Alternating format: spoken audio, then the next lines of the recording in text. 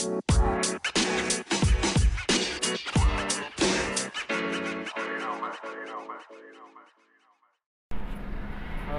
guys. What's up? Welcome back to the podcast. Alright, I'm recording on a long drive.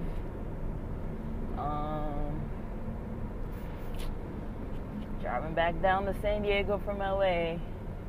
Got about 3 hours. It says 2 hours and 40 something minutes, and it says there's some kind of accident on the 5 causing like a 50 something minute delay. I'm like, oh gosh, whatever.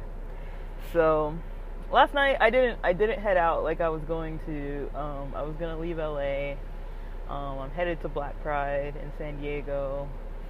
It starts in 2 hours for the event tonight, but I'm not gonna make it in 2 hours. I wasn't really trying to make it in 2 hours anyways. But yeah, I basically I'm glad to be able to go. I'm glad to get up out of the house.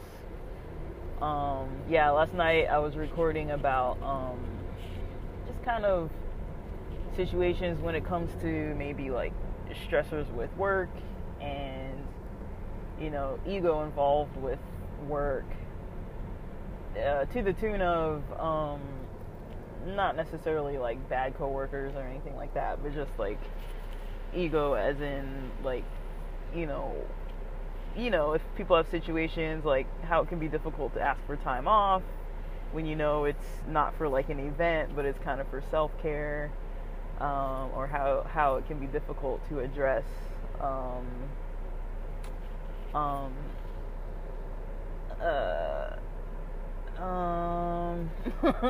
it can be hard to address like work in general, like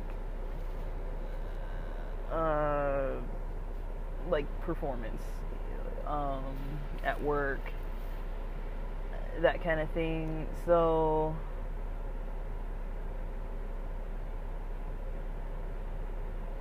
I just think it's a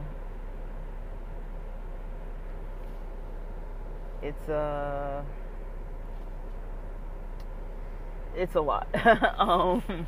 But I feel like it was worth recording. I just haven't yet posted it because I'm not sure if I really want to post that. Sometimes when I record stuff, I don't mind getting deep with stuff, but sometimes it's a little personal maybe, so I'm kind of like, I don't really know if I really want to be like all out there with like everything, so I'll sit on it a couple nights.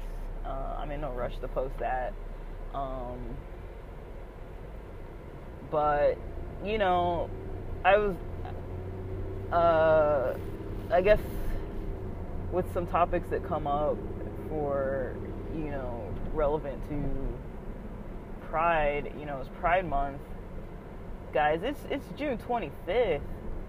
Pride Month is almost over. I remember in the month of May doing a couple, well, depending which podcast you listen to, you know, I did like a Pride boot camp kind of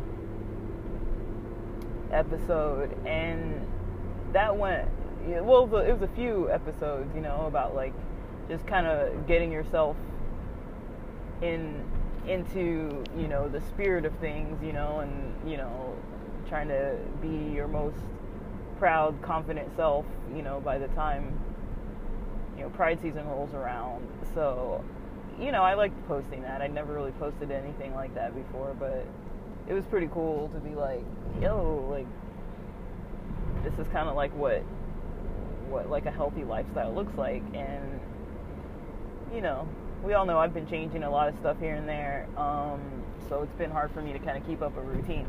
But, you know, I'm getting back into a routine. It's just a challenge because it's been a while.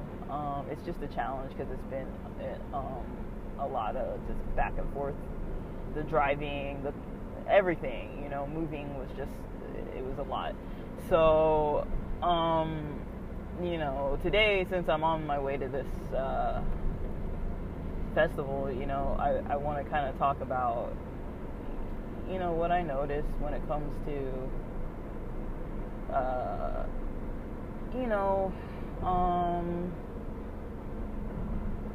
what I noticed when it comes to, Pride season, LGBTQ plus type issues or concerns, and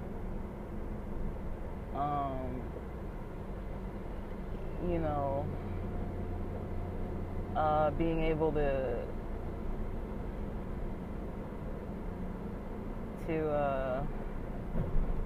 talk about those types of concerns, and have people in your court that kind of like understand you on a good level. It's not always super easy, but I would say overall,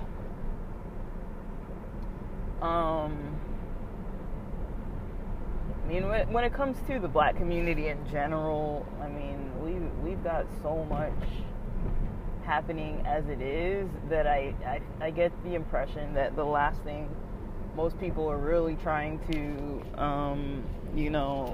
put at the forefront is being a minority, even more so, if it's not ethnic or gender, and then putting more gender diversity into the loop and putting sexuality into the loop.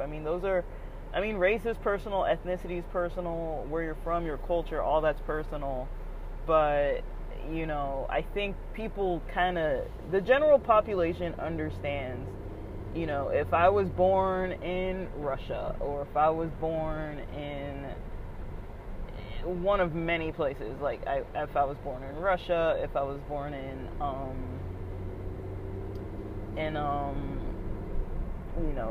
Ukraine, if I was born in anywhere pretty much, Chechnya, if I was born in Africa, in Zimbabwe, if I was born in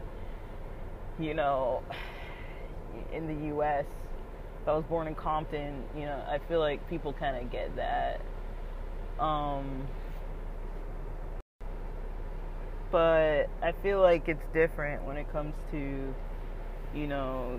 how you identify your sexuality, how a person identifies their gender, their preferences, and all sorts of things. I feel like we get to a place where it gets real different real quick,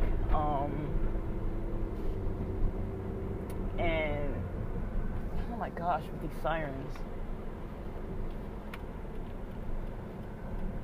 everybody's like moving out of the way.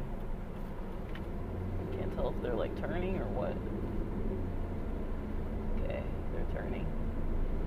Man, I was just watching the it was gonna be like the second or third time that I've crossed some sirens today. I just have to say, my family lives nearby a police station, and in the neighborhood where I'm from, there's definitely like a whole lot of, in the neighborhood where I'm from, there's definitely a whole lot of,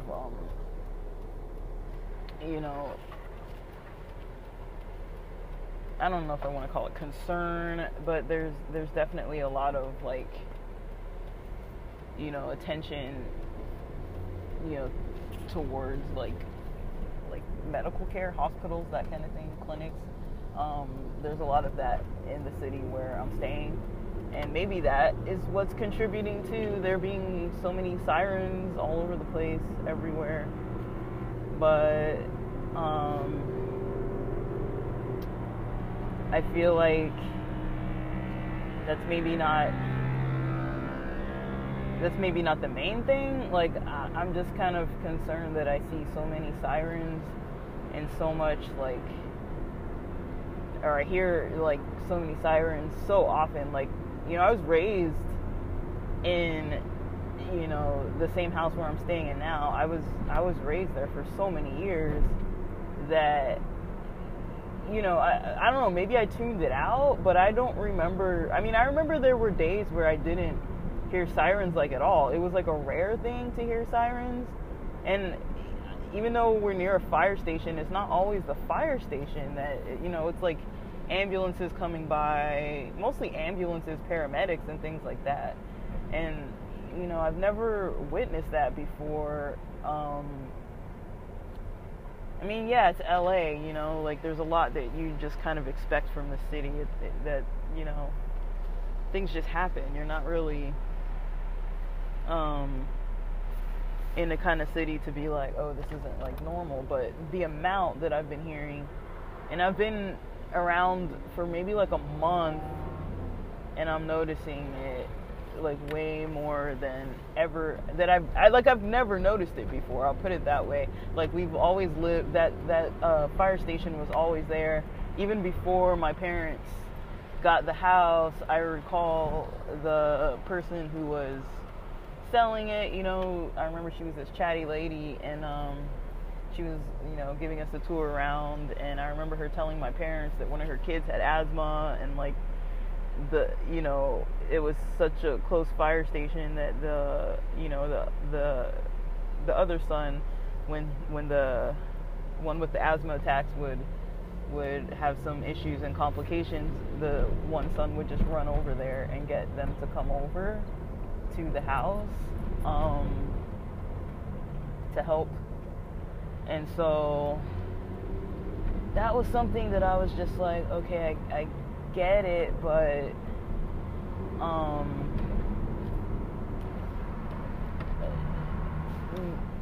yeah, like I never really noticed. Like, I'm not saying that we never had, emergency people coming, or like, there was never like emergencies or anything, but I'm just saying, like, the amount that I hear just within the last like month or so is a lot more than what I ever remember hearing. And that's, I've visited in between, and this is the most that I ever remember, just like sirens. I notice it too because I'm after work and stuff, I'm like recording on this podcast, and then I'm like, okay, like here comes another siren, okay, here comes another this or another that. It just feels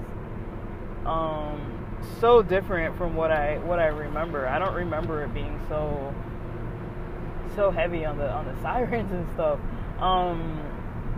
But again, this is LA, but I mean, like, I'm still like, it's just not, this is maybe the new normal. I don't know. But yeah, but getting back to what I was trying to say, when it comes to LGBT concerns in the black community, it's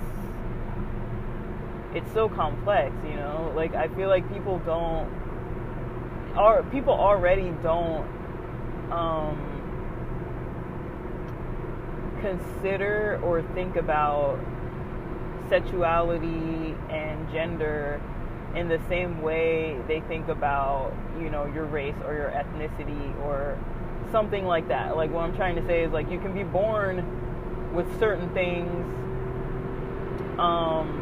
and even if people are prejudiced against you and don't like you because of your race or your ethnicity, they seem to kind of understand that, okay, this is just where you're from, this is your culture, this is where you're from, this is how you're gonna look. People tend to understand that. But when it comes to like LGBTQ plus culture, queer culture,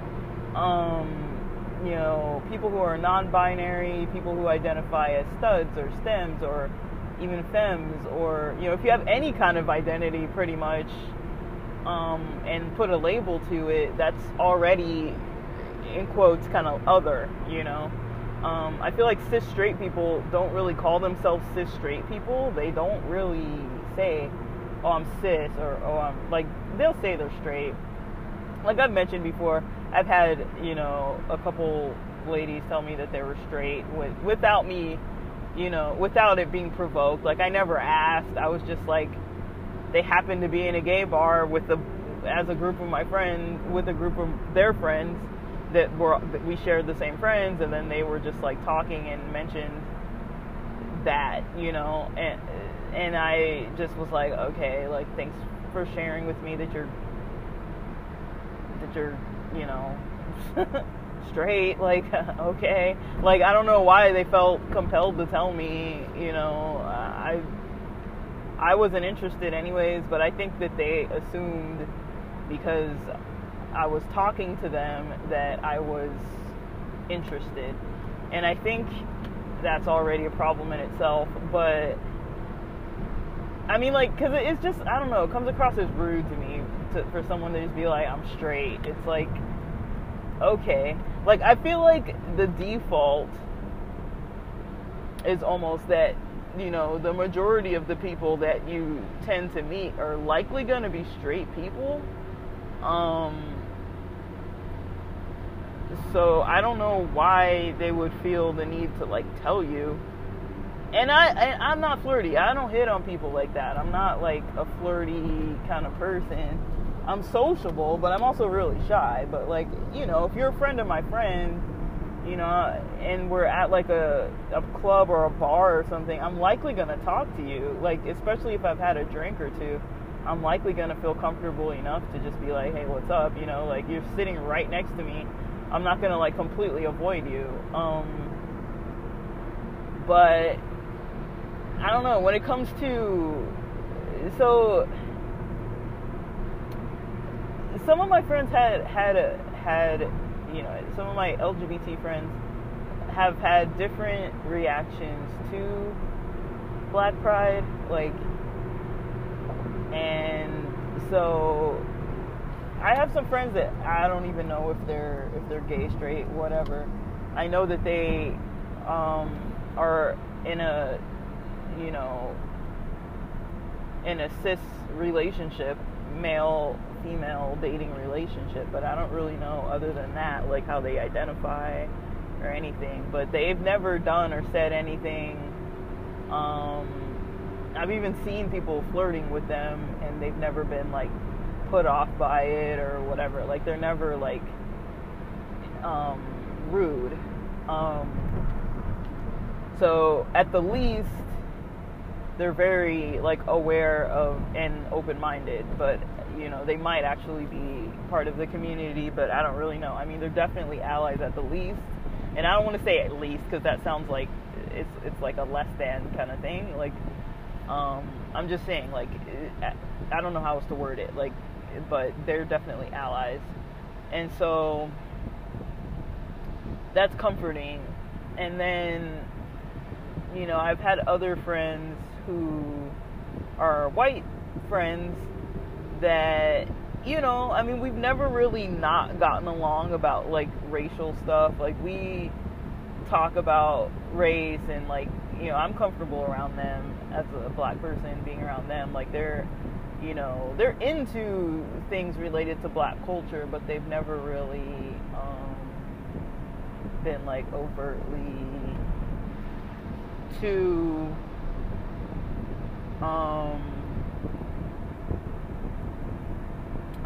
open about like too much. Like, I've had a friend that was from Mexico mentioning how they don't really have the same opportunities as far as, like, education, because they'd be considered an international student, and they, because of their citizenship, they don't have the same rights to school and funding for education and stuff like that, and it's super expensive, I understand. And so it's like, that does also impact their opportunities for work and stuff like that, and I do understand that. I'm not, and it's something that, interestingly enough, as many people as I know that are international students, or that were international students, or that were on a student visa, or I have family members that were on a student visa. My dad came to the U.S. and was not a citizen, and went and studied in the U.S. as an adult, and yeah, things like that. So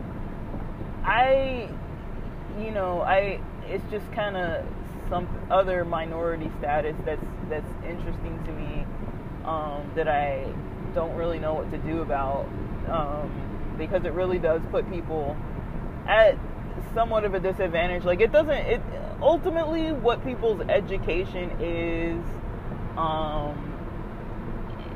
and how much they make isn't like something that's really gonna deter me from really like hanging out with them or being friends with them. Like, I've had friends who were homeless, who didn't have a place to be, who didn't have stable housing, who didn't have work. I've had friends in all kinds of different situations, and so I'm not usually too hung up on that kind of stuff. I mean, I'm just saying that they weren't these people aren't not everybody's able to really have the options that they want to have. I guess I'll put it that way. Like, that's what seems more concerning about it, is that if a person wanted to go to school and wanted to have those options, and they if they're not a citizen, then their life is going to look a lot different. And this is people that are potentially, they could be white passing, but also they're queer people, and so and then gender presentation wise, they might not look like a stereotypical cisgender looking type of person and that kind of thing. So it's like, I know that people get harassed and accosted and approached, and just, it's weird out there. It's really weird out there. And when we start looking at black people, African American people, I mean, you can be black and not African American, and you can be African American and not really consider yourself black necessarily, but for the most part, unless you're wearing some kind of traditional garb or have any specific features, because some people from different parts of Africa do have like some specific type of features that makes them look a certain way. Like there was someone that I was kind of going out with for a little bit that she almost looked like she was one of those people from, she looked like she could have been from like the Himba tribe. Like, she kind of had that kind of look to her, but she wasn't from there. But at least to her knowledge, she wasn't. Like, I don't know if she knew like if she had African heritage or what. But yeah, there are people from like the Caribbean, people from people in like South America, people in Central America, people in Mexico, that are black people, and all over the world. But I mean, like, a lot of people trace their origins not necessarily always just to Africa, and a lot of people who are African Americans, I don't know the percentage, but it's not uncommon to come across people who can't really track their lineage past slavery. I think that's a big deal. It's a big deal, It's a big deal to have your narrative begin with slavery and then just unknown before that. Like, with DNA and everything, like, we can kind of know more about like origins, but it's like people might not know their family names or specific tribal history and things like this. And so most cultures don't have that as part of their narrative. Most people might not know, a lot of their heritage and like their great grand this or that, like where they were from and how these people came over to this part of the world and who was fighting or marrying and having kids with whom, and all this kind of thing. Like, a lot of people don't go that in depth into their own narratives, but for those who want to, a lot of people can. For for Black Americans, a lot of Black Americans cannot go into their history past where it's documented. I don't think it was documented everywhere or anywhere. I mean, I could be wrong. There might be documentation somewhere of slaves or some slaves and their names and where they were from and all this. Some kind of a system of like categorizing or something. That's something I don't know, and I would totally have to look into this. But I don't really even know. I really don't know. I really just don't know. I don't know what else to say.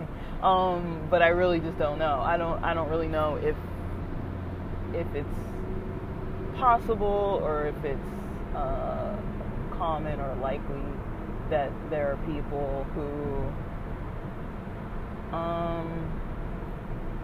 are kind of on the same page with that kind of stuff. So that's something that I'm trying to kind of understand more and more. But I don't really know. I mean, like I've talked about this before, but even my family's native tribal language from my dad's side, there weren't even any like books or online resources, even from Zimbabwe's bookstores. And like when I used to search when I was in like high school and early college age, I used to look for language books. I'm really good with languages and things like that, and I used to look for language books on how to learn this, how to say that. I was really good with Spanish, and I was able to use Spanish because, living in Southern California, you have plenty of opportunities to use Spanish. There are plenty of people who speak Spanish. There are plenty of people who don't mind speaking Spanish with you, even if you suck at speaking Spanish. So I was lucky to be able to just like dive in, and then went to Mexico quite a few times and was able to be there for like 10-day periods, like trying to speak Spanish to like local people and stuff. And it was a good time. And I think when it comes to language, nowadays with YouTube, you can learn so much. With the internet, there are so many people posting so much free content. Like, I even remember growing up, there was a point where I don't think my grandparents ever got internet, but there was a point when people didn't really have internet, Wi-Fi, computers, cell phones. They only had landlines. And this was after phones were even more popular. I feel like once the smartphone became a little more popular, and then it started becoming more available to people around the world. But yeah, my grandparents, I don't recall if they had a phone or not of their own, like a landline phone, but they didn't speak English. And so because my dad's kind of a distant guy, and so he's not really the person who would be like patient enough to teach you a language, or wanting to kind of like spend that much energy in teaching a language to you. And also, he's not patient enough to, for someone to be comfortable as his student. Like, he's very impatient and grumpy and grouchy and irritable, and kind of just like, he just doesn't have patience. He's a good teacher, but just the moodiness that comes with the way he treats people, and especially if he's not doing it for like a professional reason. Like, when it comes to like family and stuff, he has a really short fuse. And so my dad is fluent, but he also never really taught us a lot. He taught us like a little bit when we were like young, and then we learned more as we had like cousins that were like immigrating and starting college and school and stuff. They were coming to the U.S. and we learned from them and from aunts and uncles. Well, mostly aunts.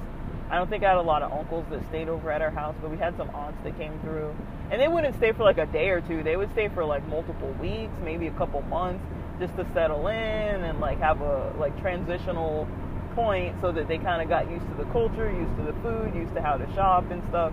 And my mom would like take them around and like everything. But a lot of them, these were people who already knew English. But you know, in the house, like they weren't always speaking English, and so like that was the best way to learn. And outside of that, you know, once everybody who was going to come over kind of settled and came and already had all come over, we kind of don't really talk too much anymore, like not in English, and so it's just not an easy language to learn. But on my end, I feel very blessed and lucky that I do know the language. I know about it. I know, you know, I have access to people who know like the history. You know, I do have like some connection to a background of non-enslaved background, and so that to me is very valuable. And I don't think I don't want this to come across as me sounding like I think I'm better than anybody or worse than anybody, or, you know, I just know it's different. It's a difference that you don't really tend to see a lot. Like, and I know that my parents got shit for getting married. Like I saw my, and I often refer to my parents as African because I feel like the strongest force that we were raised in the household was like African culture. I mean, my mom was born in the U.S., so I'm not really trying to erase that culture. I mean, I'm clearly American too. I was raised in the U.S. I consider myself Black and African American. I will always say both. But people don't look at me and see both. When people look at me, they mostly, you know, hear that I don't have an accent from some other country, and unless they see my last name, which isn't like fully noticeable as an African name. I mean, it's definitely not English, but it's not noticeable as an African name when it is an African name, though. But because it's got letters in like weird sequences that English doesn't have, like, you know, like in English, for example, you usually don't have like MZ together, or you usually don't have MH together, and stuff like that. Like, so a lot of my family has names that are like that, and, you know, my first name is just Grace, and then my last name is just, yeah, I'm not gonna say it, but my last name is an African last name, but a lot of people don't really know what it is when they first see it,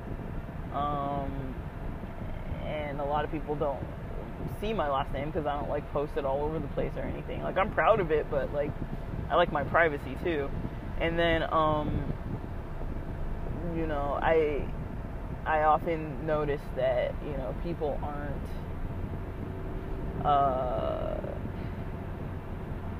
they're not like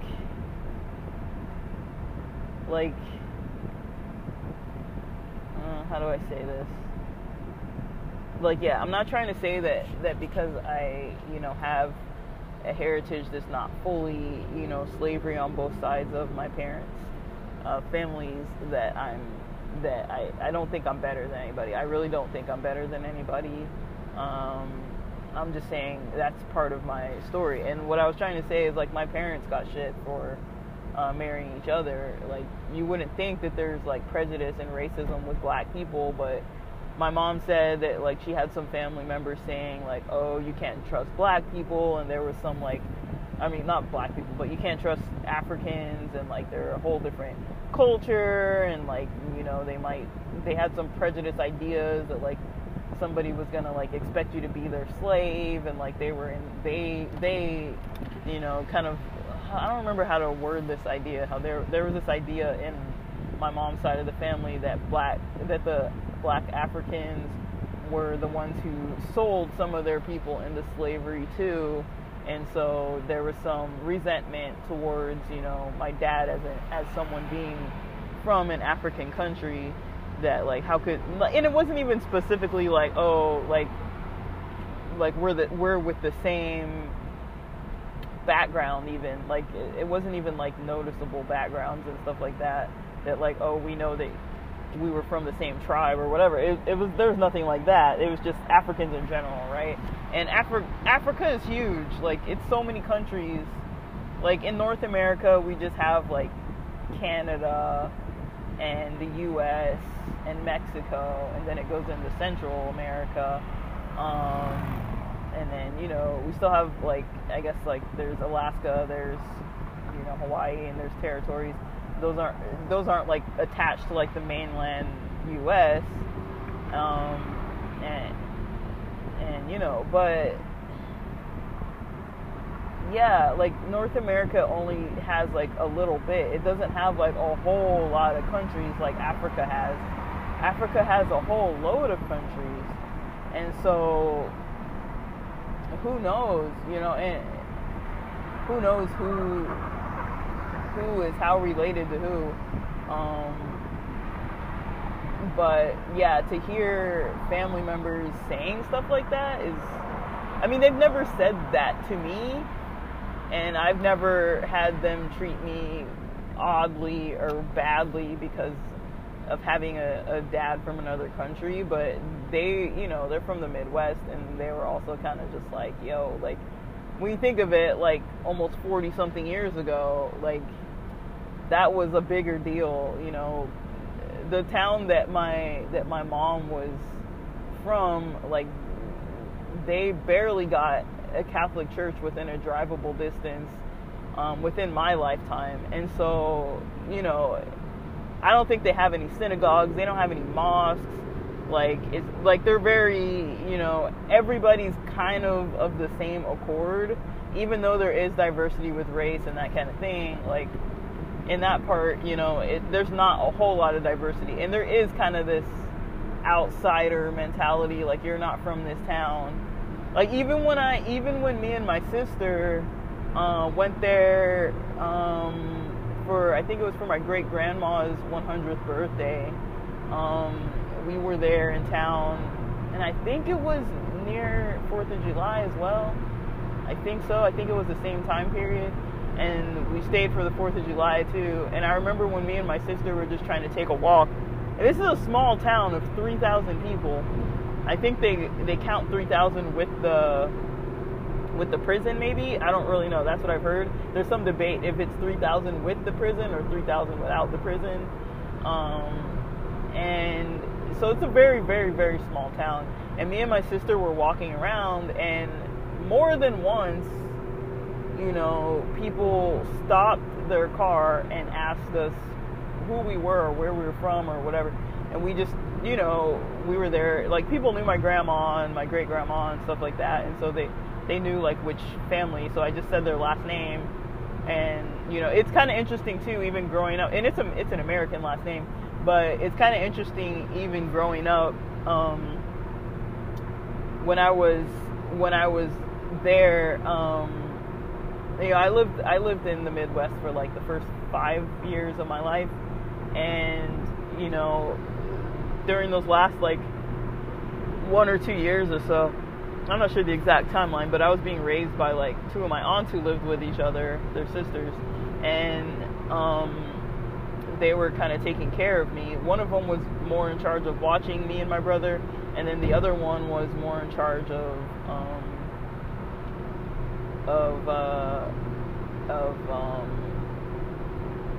not just watching me, but like, I guess it was her house technically, so we lived at her house. All of us lived at her house, and so I remember back then they used to call me by, you know, like, they'll say, like, when they get mad at you, they say your whole name, you know, they say like Grace, da da da da da, you know, they'll say like your whole name to like call you over, meaning like this is serious, you know, like come here now kind of thing. And so they would call me by the last name of my mom's last name. And now I don't know if it's because maybe they were embarrassed to try to pronounce the last name from my dad's side, but I mean, clearly I was my parents' child, so I have my dad's last name. And so it was just interesting because I remember that still even clearly. My certain aunts would call me, they'd be like, oh, you're one of us, you're one of our family, you're this, like, say if the last name was like Smith or something like that, which it wasn't, but say if that was the last name, they'll be like, you're a Smith, like that. And it's like, I'm not, like well, I am partially, but I'm not, like, that's not my last name, you know what I mean? So it was kind of interesting. And then I was also raised with my dad calling me like an African first name that I wasn't given. It's not my birth name, but I answer to it. Like, I'm used to being called that, but it's not my name. But I just find that kind of thing interesting. And yeah, so even when my parents got married, they got married at a I've seen pictures, it looks like a chapel. They didn't have like gowns and suits and tux and all that kind of stuff. It was my grandma and one of my aunts, the one who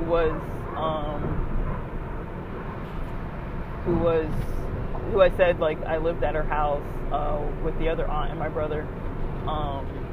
She had kids too. She had like a son and a daughter, and so but they were older, and we didn't really like hang out with them. Even though I really loved my cousins when I was younger, I looked up to them and I always wanted to be around them. But they kind of just like didn't really take too much time to be like around and stuff. Like, they were just kind of living their own lives. So I never remember being like playing with them too much or anything. Even though I really wanted to, I liked being around them, but. Yeah, I don't remember, I really don't remember ever being, like, what am I trying to say? Like, I don't remember being, like, any prejudice necessarily that I heard firsthand, but just like from what my mom told me, and then my dad's never told me anything about prejudice from the other side of the family. And then my if you look at the picture from when they got married, it was like at a chapel or something, and it was just my grandma and my mom's oldest sister, and there wasn't anybody else from the family who went. And I'm just kind of like, that's weird to me. Because, I mean, especially if it's at a chapel, it's like such a casual thing. Like, you can just pop in. You don't need, like maybe they did it at a time of day when nobody really was available. But it's like, I doubt that. They probably invited a bunch of people. None of my dad's family was there. I mean, they didn't really have, like, a big ceremony or anything. I know they weren't like rolling in money or anything, but still, like, I don't think that they did it like at a church. It didn't look like a church that I had recognized. It looked like it was either like a courthouse or like a chapel at a courthouse or something like that. I don't really know. So, and that's fine. I mean, it's fine for people to do that, but it's just surprising to me that like nobody showed up at the wedding hardly. And so it's kind of like, in my head, I'm like, I kind of know where the main support was early on, because this was before I was even born, and I'm looking at pictures where it's like nobody came to the wedding, and then there's like, I wasn't even born yet, so I can tell that my mom's oldest sister kind of isn't like the most on the very prejudiced side, and neither was my grandma. And I never really got an impression from them that there was like nobody's really overtly on my mom's side been like really prejudiced. On my dad's side, I've had a cousin, just one cousin, I think, that cousin has a problem with everybody, so I'm not even going to really take that into consideration, because that cousin, I mean, I've heard a rumor that people say that people are kind of like scared of that person, and that person kind of tends to, you know, step on people's toes and kind of like go out of their way to kind of like bully people. And so, you know, and I keep my distance. I don't, you know, I remember once, you know, they were trying to get me in trouble before, and I remember another time they were trying to, like, I remember they were with their younger sister, and, you know, I think I was gonna drive them somewhere. I can't remember. We were like standing out in the driveway, and the one cousin, the problematic one, started talking to the other cousin, saying things, and just kind of like mumbled some stuff, and, you know, didn't really, you know, was talking about, I think I had acne or something like that, and I was like a teenager or something, and I'm pretty sure I had acne or something, and I remember, I could tell what she was saying, even though I couldn't understand word for word, but I just told her, I was like, I understand what you're saying, you know, and, you know, they were looking kind of like embarrassed about that, and I was just kind of like, wow, because this was like one of the first times I'd ever really met with them or like hung out with them or anything, and I haven't had a lot of interactions. There was another time when I was talking to this person, or they were talking to me, and, you know, we're kind of mentioning some things about my parents and stuff like that, and, you know, like, kind of not directly about my parents, but I could tell they were kind of trying to like talk about a situation that happened between them and my parents that had nothing to do with me at all, that my dad had told me about, like, once we were there it was like at a wedding. And so once we were at the wedding, my dad's like, hey, this thing's been going on. And it's like, okay. And then like that cousin brought it up, like stuff like that, where it's like, whatever, like, we're not really involved with each other enough for me to even really think about it really mattering. But yeah, I wouldn't say that I've experienced too much prejudice other than that person that's problematic. And then otherwise, I haven't really had like a lot of people in my family saying too much stuff, but I can tell that there is some prejudice thinking against Americans. There is some prejudice thinking against Africans, and so it's just kind of an interesting dynamic to be a part of. And as a black person, it's like, okay, like, black people can still hate on black people, and I think that's something that a lot of cultures maybe don't realize, is that, you know, it's still considered like an interethnic marriage, you know, like, it's definitely two completely separate cultures, but with a lot of values similar. I'd say one thing on my dad's end that he values more as like something that he overtly talks about, that his side of the family overtly speaks about more so than my mom's side, is they're very like business oriented and very like education oriented. I feel like on my mom's side, people are kind of fine, you know, just like go to school, go to high school, get your diploma, get work, and call it a day. That's fine, you know. Like on my dad's side, it's like, you know, you have opportunities to get higher degrees, so why not go for it? You know, like, it's, you know, sky's the limit kind of thing. And he would be like more likely to push that kind of thinking of like, you know, don't think small, kind of like think about, you know, you can make six figures, and like that's kind of his mentality of like, you know, making more money and being more financially set.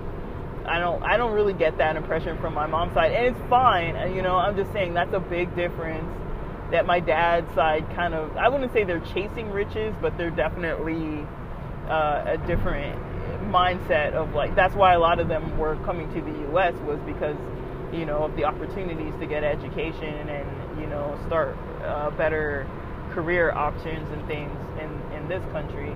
And so, and they, they all are living in places where it's, lower cost rent, and so they've had like bigger houses and bigger everything, and the level of success, being able to like have their parents live with them or get their parents their own place or whatever that may look like, and so that's definitely a difference that I noticed between my parents, and I don't know if I mean there's some prejudice on my parents' side too when it comes to racial dating topics.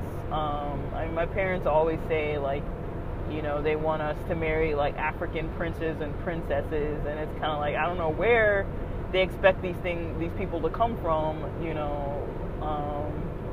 because where I live I've never met any, and also they kind of expect us to be a little more traditionally like how an African kid would take on certain responsibilities and all these kind of things. They kind of see things like that, like this is your responsibility, this is your your role, and they're very there's a lot of expectations that you have based on whatever's going on, basically. But I feel like my mom's side's more like, everybody just does their American things. But yeah, I would say in my household, I was kind of raised with a slight amount of prejudice. I remember it didn't really hit me much until a later grade. I think I was in like 7th grade, 8th grade or so, when I started, thinking I was like cool using like curse words, swear words, talking about black people this, white people that, and I know it made some people uncomfortable, but I never really knew to stop, and nobody really said too much about it. I was never like overtly racist towards like my friends, but I would be like at the lunch tables, for example, and this is like a Christian private school, and I'd be with my minority friends, and we'd be like talking shit about like, oh, like white people are mean, or white people are, this or that. And then like I remember only once the pastor's oldest daughter, who was in my grade, she was white, and she was just like, you guys, like, she kind of like said it like that.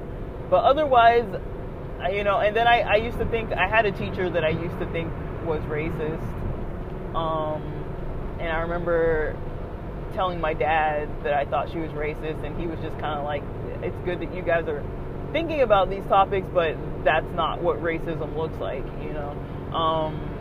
but I did kind of think that she kind of didn't like me because of my race, but I also was a troublemaker a little bit. Not really a troublemaker, but I was like a little bit like, rowdy, and like, I wasn't paying attention in her class, and it was like me and my brother and like a couple other guys who were minorities, like they were like Latino dudes, and a couple other guys, because I felt like, that's how we're, like, based on, like, I don't know if it was the media or what, but like I used to only watch like BET, like that was not only, but like that was something I gravitated towards. But I was never really raised in a neighborhood that had a lot of black people, didn't go to like a predominantly black school, and so I wasn't really raised around a lot of people like culturally that looked like me or who were from the same backgrounds. And so I kind of thought that, I wanted to be a rapper, and I need to be good at basketball, and I need to be like, like the gay stuff wasn't even like on my radar back then too much. I wasn't even really thinking about dating and stuff.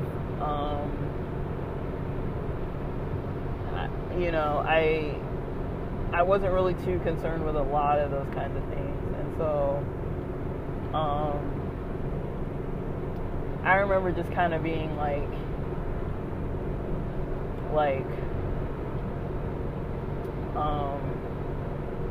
kind of like happy to be myself. But I didn't really, I mean, looking back, I can tell I was a bit obnoxious, but I don't think I was really racist, because I had a lot of friends that were white, and there wasn't like any specific white person like picking on me. Like, I was around so many white people, and I don't think I had like experiences directly from the people I was with all the time, like mostly through church and through the school and sports and stuff, that I had picking on me. But I just knew that I gravitated more towards like other black students and Latinos, because we were definitely minorities. And I had a lot of Asian friends too. But somehow back then I knew that, they were kind of usually going to be getting seen in like a good light, and we were going to be getting seen in like a bad light. And it was regardless kind of what we were doing. And so, but I also kind of played into it as well. Like, I kind of like was a little disruptive in class sometimes and wasn't paying attention, and like was kind of like cracking jokes on people and stuff. Like, I was nice. Like, I was never like mean to anybody, but I was also not like really sensitive, and I wasn't being like my true self. I was just kind of like trying to like make an impression and like kind of be like a little bit of a badass, but not really. I would be sarcastic with people and stuff like that, but like I was never really like mean. I was still friends with everybody. I could pop into any group and nobody would be like walking away from me or like making fun of me or like saying anything bad about me. Like, I was never like openly mean to anybody, but I did say things that were just insensitive and stupid, basically, about white people. And I don't even know if I believed it, but it was kind of like ideas that I got from media and impressions that I got just from certain things. And I did have some people that used to watch after us that were like, I guess, babysitters, I guess you would call them. But we weren't like children. It's just where we lived. Like, in LA, you don't really leave your kids at home like that if you don't need to. Like, my parents weren't like comfortable with it, and they were taking night classes. Or my dad was working late and my mom was taking night classes, and so like my dad would get home around 8 or 9 p.m. and so like they weren't comfortable with us being alone in the house, even though it was me and my brother and then like our younger sister. And my younger sister was a lot younger back then, so we had two of the people from the church that were these females that were family friends. They would stay with us,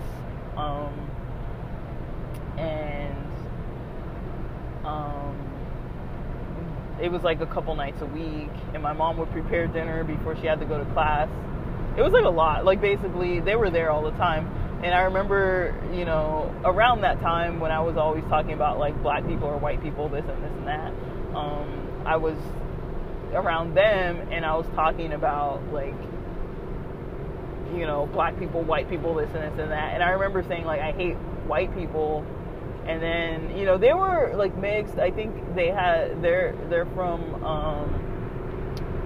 a Central American country, and one of their parents is Spanish speaking, Latina, and I guess would consider herself white. And their dad is he would consider himself black, and they met in this country, and not this country, but in their home country, and got married and had them as kids. And so, I never really thought about it that way, because they lived in a very black neighborhood. They used to like joke with us and like tease us and say that we were like whitewashed and that kind of thing. But then, I kind of looked up to them because of the neighborhood they lived in, and like learned a lot about black culture being around them. And we would sit around and watch like music videos and TV shows with them, and like play basketball and stuff, and we would be very involved in like stuff that was more stereotypically black than the other stuff I would usually be doing with kids from the other school. And so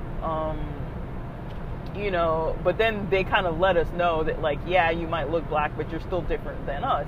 And so I thought it was maybe like a safe space to be like hating on white people around them. but they were just kind of like, oh, do you hate my mom? Like, she's white. And I'm like, I don't hate your mom. Like, that was like the first time I ever really kind of like thought about what I was saying. Because I was like, I don't hate your mom. Like, I have nothing against your mom, you know? And, like, she'd never done anything to me that was wrong or mean or anything. She's been nothing but kind. Back then, she didn't speak English at all. And so she'd always come up to me and speak Spanish and, like, say all kinds of nice, cute little things. And, like, I didn't really know what she was saying. But she was nothing but nice. And so I had really no real reason to say that. And I, you know, but... And we had a neighbor kid that was, his family was from Argentina, and they would always tease him and be like, oh, that little white boy. And then I remember him overhearing it and him being like, well, you know, I'm not just white, and like I speak Spanish and like all this kind of stuff. So there were always kind of these like little odd like racial dynamics that I was like raised around. And like I mentioned, like my parents aren't completely unprejudiced people. Like, I've never heard my dad comment about like the race of anybody being dated. It's more my mom that kind of says stuff like that. And there's always this kind of not so funny joke that she likes to say, we're gonna send you guys to Africa and marry you off, kind of thing. And like, she's just saying stupid crap, but it's so like, it's like, first of all, I'm not straight, so who are you gonna try to marry me off to in Africa? And she keeps on saying, like, this African prince kind of thing. And I'm like, what prince? Like, there is no prince that you guys know. And, like, it's annoying. I get annoyed by it because I think it's, like, weird and strange. But she says it to my sister, too. Because my sister, you know, she dates a white guy. And it's fine. I've never really... I'm like, well, as long as they're happy, I don't really care. But my mom... I mean, to anybody's face, she never says anything. But then, like, you know, at home, she'll kind of be like, oh, I don't want her marrying into this, like, white family. Like, she'll say it, like, a little bit, but I don't really think she means it. And then she'll be like, you know, I hear things like, I used to be raised with the idea of, like, if you can't share a comb with somebody, then you shouldn't marry them, kind of thing. I'm like, to me, it's just kind of like, I know that I've said things and that things have come out of my mouth, but I don't think I really actually believed them. And I still get those kind of messages a little bit here and there. But even though, like, you know, I have cousins that are white. I have uncles that are white. I have aunts that are white. I have, you know, like people who have intermarried into our family that are white. I have cousins that have been born that are like half white and half black. And, you know, I don't really think about it too much like that, but I know that there is definitely racism, there is definitely prejudice, it does exist. I would say my family doesn't really say anything too far out of the norm, but they also don't challenge the kind of ignorant things that people kind of say. It's just kind of like, I feel like it's ignorant talk, but nobody's backing it up with actual actions. So I guess to that extent, I mean, I still don't think it's okay, but to that extent, it's like, okay, like, people will say dumb shit, you know? And so, I mean, those are things that I would say I'm not, like, proud of. Like, if I had friends come over and my parents started, like, spouting out some weird stuff about, like, white people, I'd be like, oh my God, like, stop, you know? But it's like, yeah, we never, like, I don't really think, you know, I wouldn't consider myself a racist person. Like, I notice when people don't understand something that's going on with me because I'm black and because they're white. And I understand when there's like a, you know, and that does happen a bit, but not like so much that it's a problem. Like, usually we're just having fun and partying. We're not really like in the whole race thing, but it does have to come up, you know. And so with this Black Pride event, I mean, that's my whole freaking family history. But with this Black Pride event, I don't really know which of my friends who aren't black I mean, I have a couple Latino friends who are joining or want to join or said they would join or whatever. We'll see what actually happens, but I don't really know who is actually going to come that's not black. And I did get the impression that, you know, one of my friends said they wanted to go because I told them I might be in town for that. And then, like, a couple weeks later, they were like, I don't know, it might not be, you know, I don't want to, like, step on somebody else's safe space because I'm white. And I was like, yeah, good point. But, like, I didn't really think about it. I was like, I don't really know what to say. And then, so I don't really know. I didn't really know what to say, but it might also be like a discomfort. Like, I get it. But I'm also kind of like, I wonder if, I mean, this is just a question I want to ask out loud. Is just, I wonder if white people think, like, okay, so let me think about this. Let me talk about it this way. The club that I'm going to, it's usually mostly white guys. Usually, right? That's normal for this city. This is like a normal thing. And so, you know, I'm usually, as a black female, I'm usually not, there usually aren't a whole lot of us up in there. Like, there's some, but there aren't like a whole lot of us up in there. But I never feel unwelcome because I'm black. I'll put it that way. Now in other settings, especially because it's like, okay, well, I'm clearly, you know, I try to give off the best gay vibes I can possibly give when I'm there. And so, you know, I dress the way that I'm comfortable when I go there. I'm comfortable in myself when I'm there, regardless of what race of people are going to be showing up. So that's usually been my experience with that venue. But when it comes to like other stuff with race, you know, I wonder for white people out there, like, do they think about this in the same way that I'm thinking about it? Like, when it's a Black Pride event, do they think, oh, I'm going to be the minority there, so it's a little bit uncomfortable? Is that the mindset? Because I mean, even I think it's if that is the mindset, it's interesting. Because I think a lot of times maybe a lot of white people don't have to think like that. They don't get opportunities where they think like that.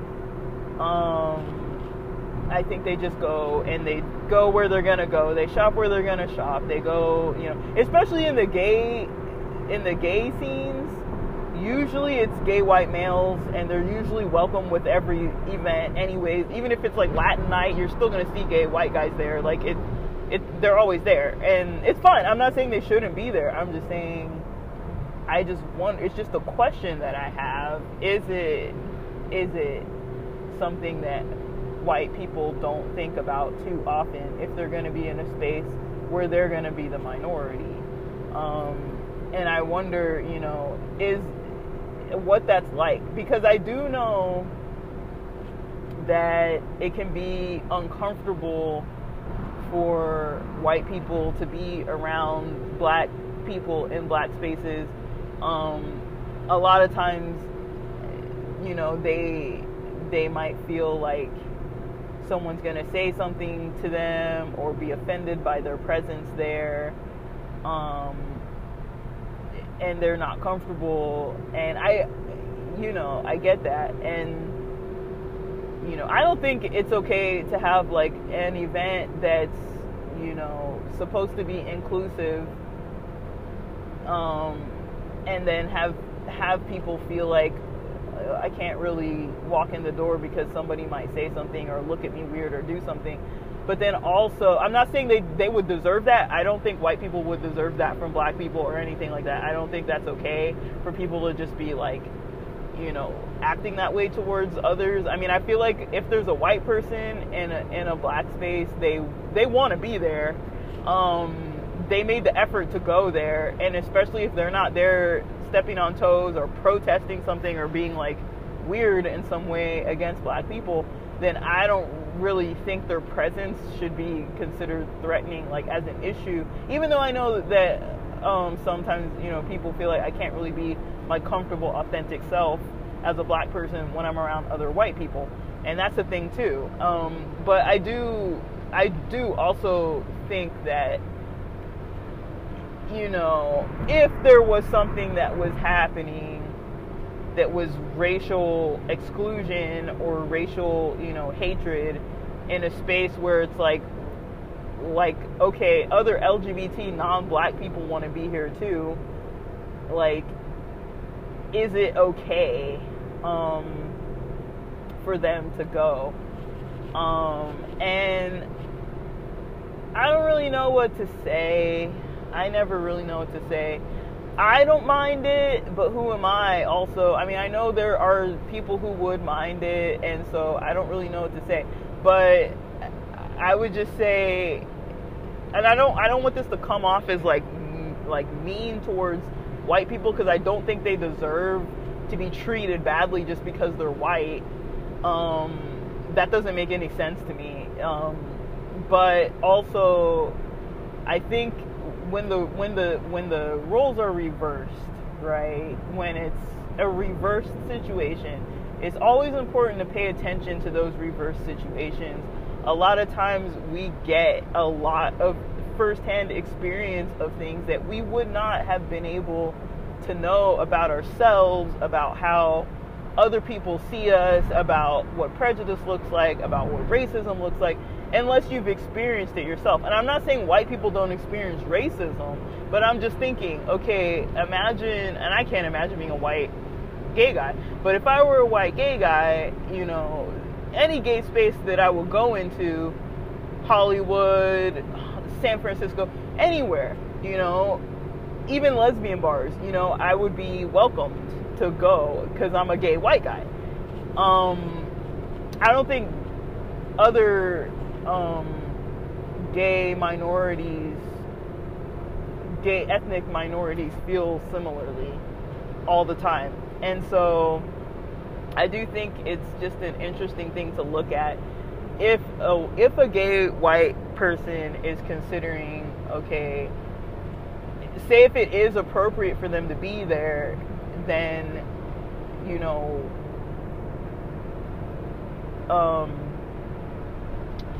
I don't know if they would be considering it. I don't know if they would be considering what that's like, you know, to be in a space where people look at you weird just because of your race, where people, you know, are kind of chattering maybe strange little things because of your race, where people are kind of like maybe a little insensitive about the clothing you might even choose to wear because you're kind of choosing maybe, you know, certain brands that are like from your culture, or certain, you know, sneakers, or certain hairstyles, and certain just different certain stuff that, you know, other people might look at it and be like, oh, like, you know, like that's weird. And so I think too, when white people go into black spaces, I've never seen it with my eyes, but also I'll honestly say that I don't really have a lot of opportunities that I actively participate in going to a lot of black spaces. I mean, on occasion, I have hung out in Leimert Park on occasion. The Pandy has really altered a lot of the things that I socially would probably do, or a lot of the places I would go, because it's only now becoming more and more open, but like to go to physically be at those spaces. And so I've had a couple years of kind of like not really being too involved in some spaces that I've avoided, not because they're black spaces, but because I was avoiding everything pretty much. And then, other than what was local, and what was the most local, easiest stuff to get to was never really like black related stuff so much. It wasn't necessarily white related stuff overtly, but it was like kind of the default was white. And so I just wonder, it's not possible for anybody to really understand fully anybody's experience, right? But sometimes something is almost about as close as it's gonna get. And so I do think that it's good to kind of challenge when that kind of stuff comes up. It's good to think about it. And of course, I would never want one of my white friends to feel uncomfortable, to feel in danger, to feel like, to have to break up an argument or break up a fight or have to be in the middle of some kind of ignorant kind of racial tension in a space that I love being in. I would never want that to have to happen. Like, we're there to party. We're not there to like be racist. We're there to celebrate that we're still alive, and as non-straight people or non-cis or as non-cis people or whatever, or as allies, we can celebrate that something worked, up to this point, that we're still able to kind of have an event where we can all walk in there. I don't think they're like excluding people by race at the door. Like that's not a thing. And also, okay, so there's some things that are interesting that they put it, like this club usually has doors opening at like 10 p.m., right? And so it's interesting that they put this event to end at 9 p.m. So, and I mean, it is on a weekend day, but it's like also not during one of their prime club nights, right? And so I feel like there might be some not confusion, but some pressure on their end to be like, we don't want to take spaces away from the majority white guys to give them to the black gays. It's like, I kind of understand that too. And it's like, there aren't any black gay clubs in this area. This is the closest one to it, only because it has like two different rooms. So one room is a hip hop room. It's got like hip hop and like reggaeton and like other types of like ethnic music sometimes. And then the other room is usually like EDM, kind of pop EDM kind of DJs and stuff like that. And so they're usually going simultaneously. I don't know what the music's going to be tonight, but they're usually going simultaneously. So usually there are a lot more minorities in the room where it's like reggaeton, where it's like hip hop, R&B kind of music. Usually there's a lot more minorities in that section. But it's not separated like you can't go to the other side or whatever. It's not like that. Like, I've always considered it to be a safe space. And so I just hope that, I'm not worried that it's not going to be. These are the kinds of things that never really come up, when you're used to kind of hanging out in gay white male spaces. These kind of conversations aren't really happening. Most of the people I hang out with, other than there's like two white ladies, the rest of them are probably Latinas, and a few black people. And so I would say the majority of people I actually know are like Latinos and Latinas. They're not really, or Latinx people. I don't think the majority of the people I know are black, or the majority of people I know are white. And I'd say after the Latinx population, I know probably more white people. But I like hanging out with everybody. I really don't care. Like, I'm just ready to party and dance my ass off pretty much. And see my friends that I haven't seen in a while. Like I said, I've been cooped up since like June 15, and since June 5.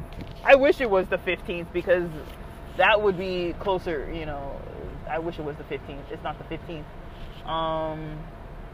Yeah, it's just not something I'm cool with. But yeah. I'm gonna take a break from recording for now because I'm tired, and I've been recording for like over an hour, probably close to almost an hour and a half at this point, an hour 15, and then passing San Onofre, guys. If you guys like the Beach Boys, which I do, that Surfing USA song, but when they mention San Onofre, it's kind of funny. So, like, it's kind of interesting because I pass a lot of those places that they mention between like LA and San Diego.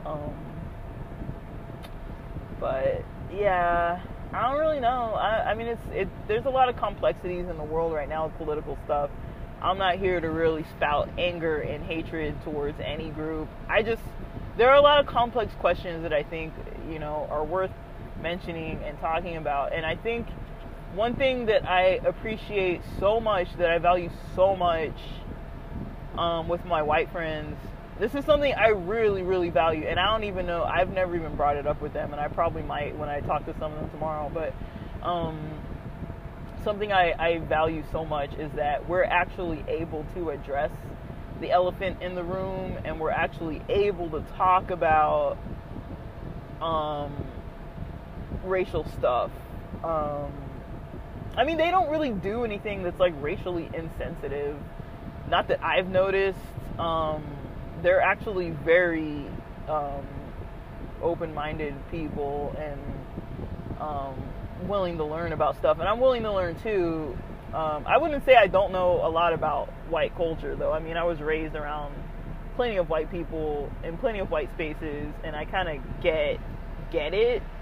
But I do notice that for the majority of the white people I know, they tend to not be in non-white spaces. But also, it's just kind of the nature of where we live. The majority of the places are white places. But I mean, there's still a lot of minorities there. But as it is with minorities, there can be multiple minority groups, but it doesn't make you the majority. Like, I feel like maybe overall the minorities as a whole, the minorities outnumber the Caucasian majority for sure. But as an individual group, there's always more white people in most of the spaces that I'm in. And it's not a problem. I'm just saying that's just the reality of where I live. I mean, I'm in Southern California. Like, when you're along the coast in Southern California, there's a lot of white people there. Like, that's just how it is. I mean, if you don't want to live where there's white people, then there's other places to live. I clearly don't care. But I do find so much value and so much blessing in being around people that, we can talk about this kind of stuff and not get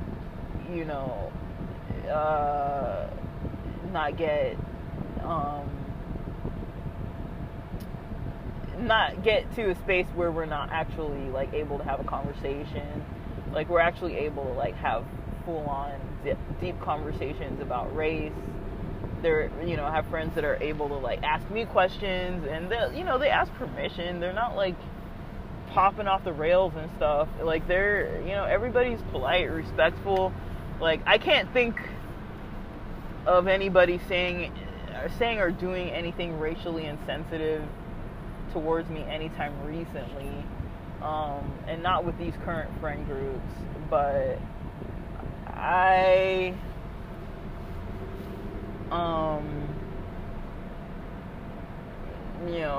they're still my people, and I would hate for any of my white friends to feel like they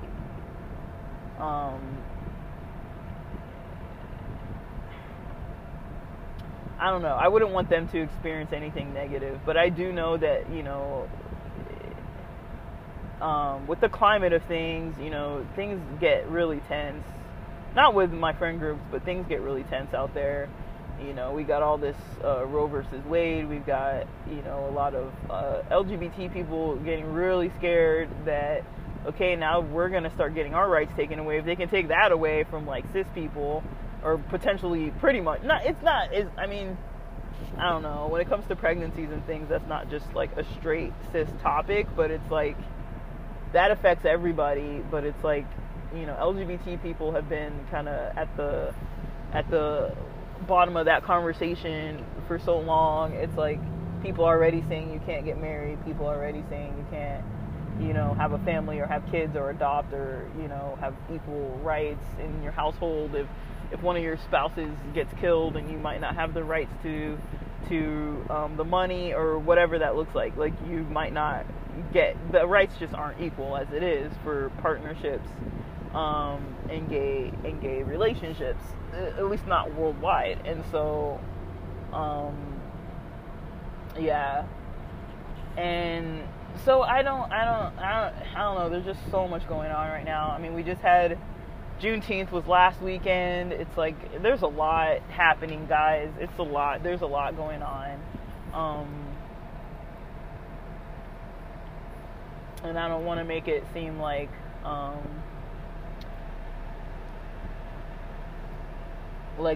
unaware, but there's certainly a lot going on, and it's not always safe out there. And, you know, I think the hardest thing really, though, is having people to talk with about it, because it's like, if you can't talk about these things, they're never going to change. It's never going to get better if people can't talk about it, you know. And I'm not here to like be offensive or anything. I mean, I'm just talking about my own experiences, my own perspective. I mean, I could put myself and my family on blast. I've said racist bullshit, you know, like I'm not like proud of it. I don't even believe it. I'm thankful that I was raised around a lot of white people, because I know that there are a lot of white people that are great people out there. There are a lot of black people that are great people out there. There are a lot of white people that are assholes. There are a lot of black people that are assholes. But there is a system, and there is privilege that, you know, is kind of like at the forefront of a lot of things. But, you know, when we interact on a personal level, it doesn't have to interfere with like everything we do. You know, it doesn't have to interfere with a lot of things, you know, but I know it's hard to not let it interfere with things. I know, like, you know, I've had white friends who feel like, I mean, nobody I'm talking to like immediately, but like, it's come up in the past that like, you know, why would a white person get passed over by a black person?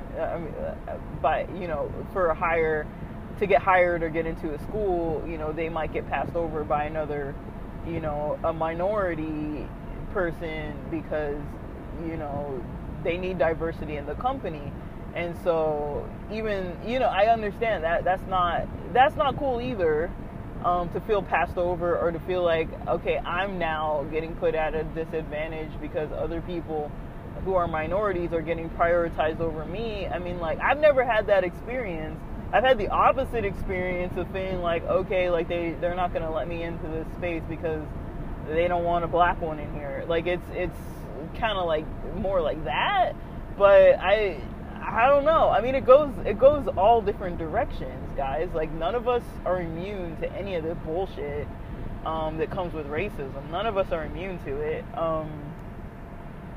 One of my favorite skits, oh my gosh, my favorite skit was the one with Dave Chappelle. I'm not like very well versed in things, but like, it's with the Chappelle Show, where he starts talking about, you know, well, the skit was, well, it's a spoiler for you guys. He's blind, and he's married to this woman who's blind, and I think he was blind from birth, and so he was raised around, you know, in a neighborhood, in an area where, you know, it was very prejudiced against black people. And so he developed a prejudice against black people, not knowing himself that he was black, and ends up becoming like of a high status in the KKK. And he has, you know, I think there were people who were friends of his, like a white friend that was a seeing person who had no visual problems and noticed that, Dave Chappelle's character, didn't notice that he was black himself, and then people were shielding him from knowing about it. And I think he wrote a book or something, and he had, this is as part of the skit, he wrote a book, and so he was going to go talk about, I guess, his book or give a speech at this like rally where there were like KKK members, and he had the seeing person encouraged him, why don't you wear like the KKK, the hood and all this stuff, so like people couldn't see your face, kind of thing. And then he was talking, and people were totally on board with him. Like everyone's like cheering and like excited and like down for the cause. And he was saying all this racist stuff against black people, and the crowd was all just like excited. And then they're all like, "We want to see your face. We want to see your face," like because he's talking in person, like giving a speech. "We want to see your face." And he takes off the hood, and he is a black man saying all this racist crap against black people, and they didn't know he was a black man because he wrote a book, and so they didn't really like know him. I guess he didn't have any pictures on there, and then it was just that kind of thing. You can't even hardly talk about that kind of stuff and have it make any kind of sense. But yeah, it was just a very interesting skit, and that's one of my favorite skits ever, because it's like that's not really realistic, but I kind of see racism kind of like that. It's like if you were blind and nobody told you anything about your race, what would that experience be? You know what I mean? It's like that would definitely be such a different experience if you were blind and nobody told you what your race was. Your experience in life would be so different from somebody who wasn't blind. So I just find it so intriguing to even think like that. It's like there's so many topics you can even talk on just from that, and it's like there weren't even gay issues really brought up there. It wasn't any other type of thing. It was just black and white kind of stuff, and even that alone is just such a complex skit where it's like you think about it and you're like, wow, really? Like he was like, like it's just kind of funny. I find that kind of thing to be funny, where it's like, okay, you got all these people believing in all these preachings that this person is saying, and that a black person could be racist against other black people. I think a lot of people might not notice that or think that. But like I was saying with my family, there's been a mild amount. I would consider it mild. Maybe it's not mild, but I would consider it, at least some amount. There's been some amount of like racism between like black Americans and black Africans that I've witnessed and noticed. But it's never gotten like out of control. I know people got their feelings hurt by it, but it's never something that's been like an overt, like current kind of ongoing thing. But yeah, that's just something I definitely noticed. And then yeah, like that, I'll end with that because I want to eat some lunch while I'm driving. I'm stuck in this stupid traffic like Camp Pendleton. I'm just so annoyed. But alright guys, thanks for listening.